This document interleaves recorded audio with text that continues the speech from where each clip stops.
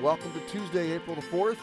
Thanks for joining me for today's episode of Enough for Today. We are in Psalm 75, so join me there. I hope you're having a happy Tuesday already.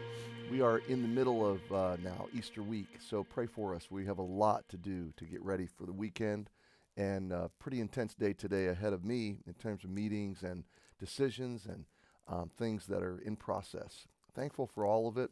And just thankful for the stories that God is writing always. He is blessing the preaching and the teaching of the gospel and the love and the grace that is flowing out of our church family. And every day we get to hear the stories of the good things that God's doing. And so let's pray for a great weekend. Pray for the extravaganza. Pray for good weather. Pray for the Good Friday service and Easter celebration. Well, today we're picking it up. Yesterday we read this. For promotion cometh not from the east, nor from the west, nor from the south, but God is the judge. He putteth down one and setteth up another. I primarily applied that in terms of like secular work environments, that we need to be careful about taking things into our own hands and remember and trust that God is really in charge of our ascent in life. Ascent, arc, descent. Remember that. That's a helpful image to me.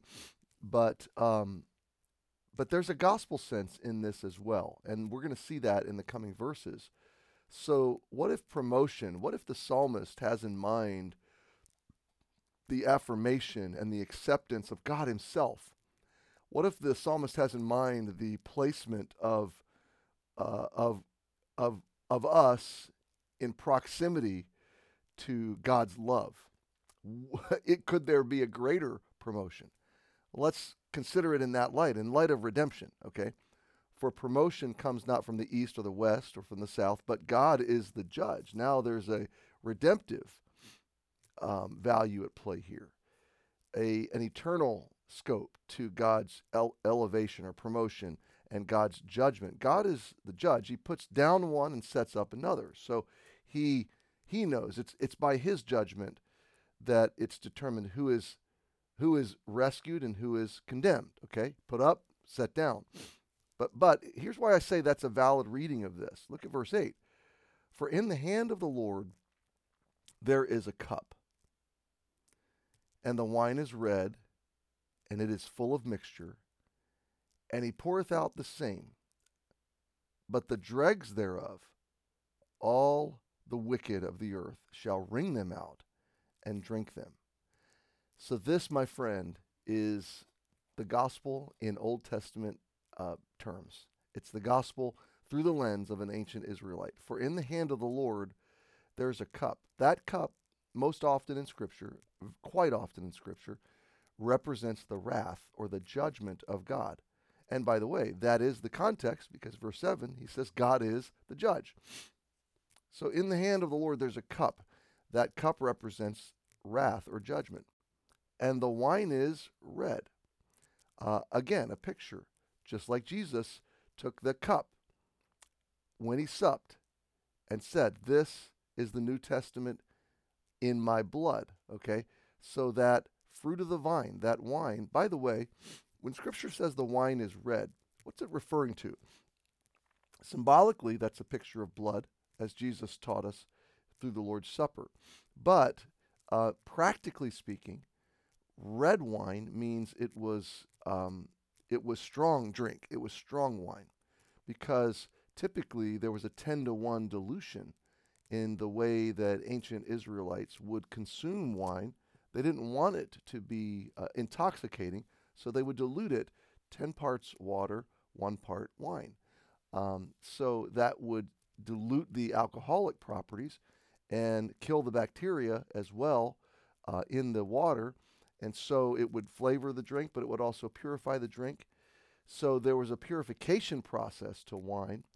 But if it was alcoholic, if it was strong drink, then it was still red and dark. So the wine is red, and in this case, the psalmist says it's full of mixture or spices, nuanced.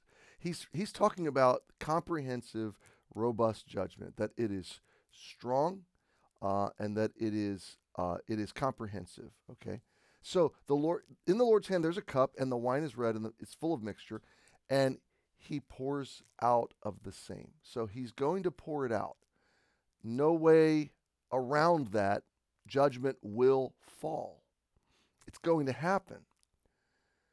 But we know now, through the New Testament lens, that it can be diverted, poured out on Jesus instead of poured out on us. That's what it means to receive Jesus Christ as Savior. And that's why we celebrate the good news of Jesus, the good news of God, every Sunday, and especially on Resurrection Sunday, because he poured out his judgment on Jesus. But the dregs thereof, all the wicked of the earth, those that reject that judgment, that reject the judgment that fell on Jesus, reject the salvation, the gift of grace, all the wicked of the earth shall wring them out and drink them.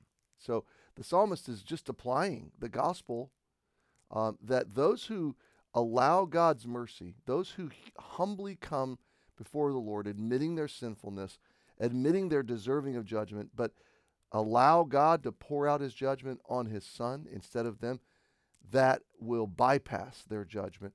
But those who reject that, they have no alternative but to consume the judgment of God, and all the way. Every bit of it. It is comprehensive. It is just.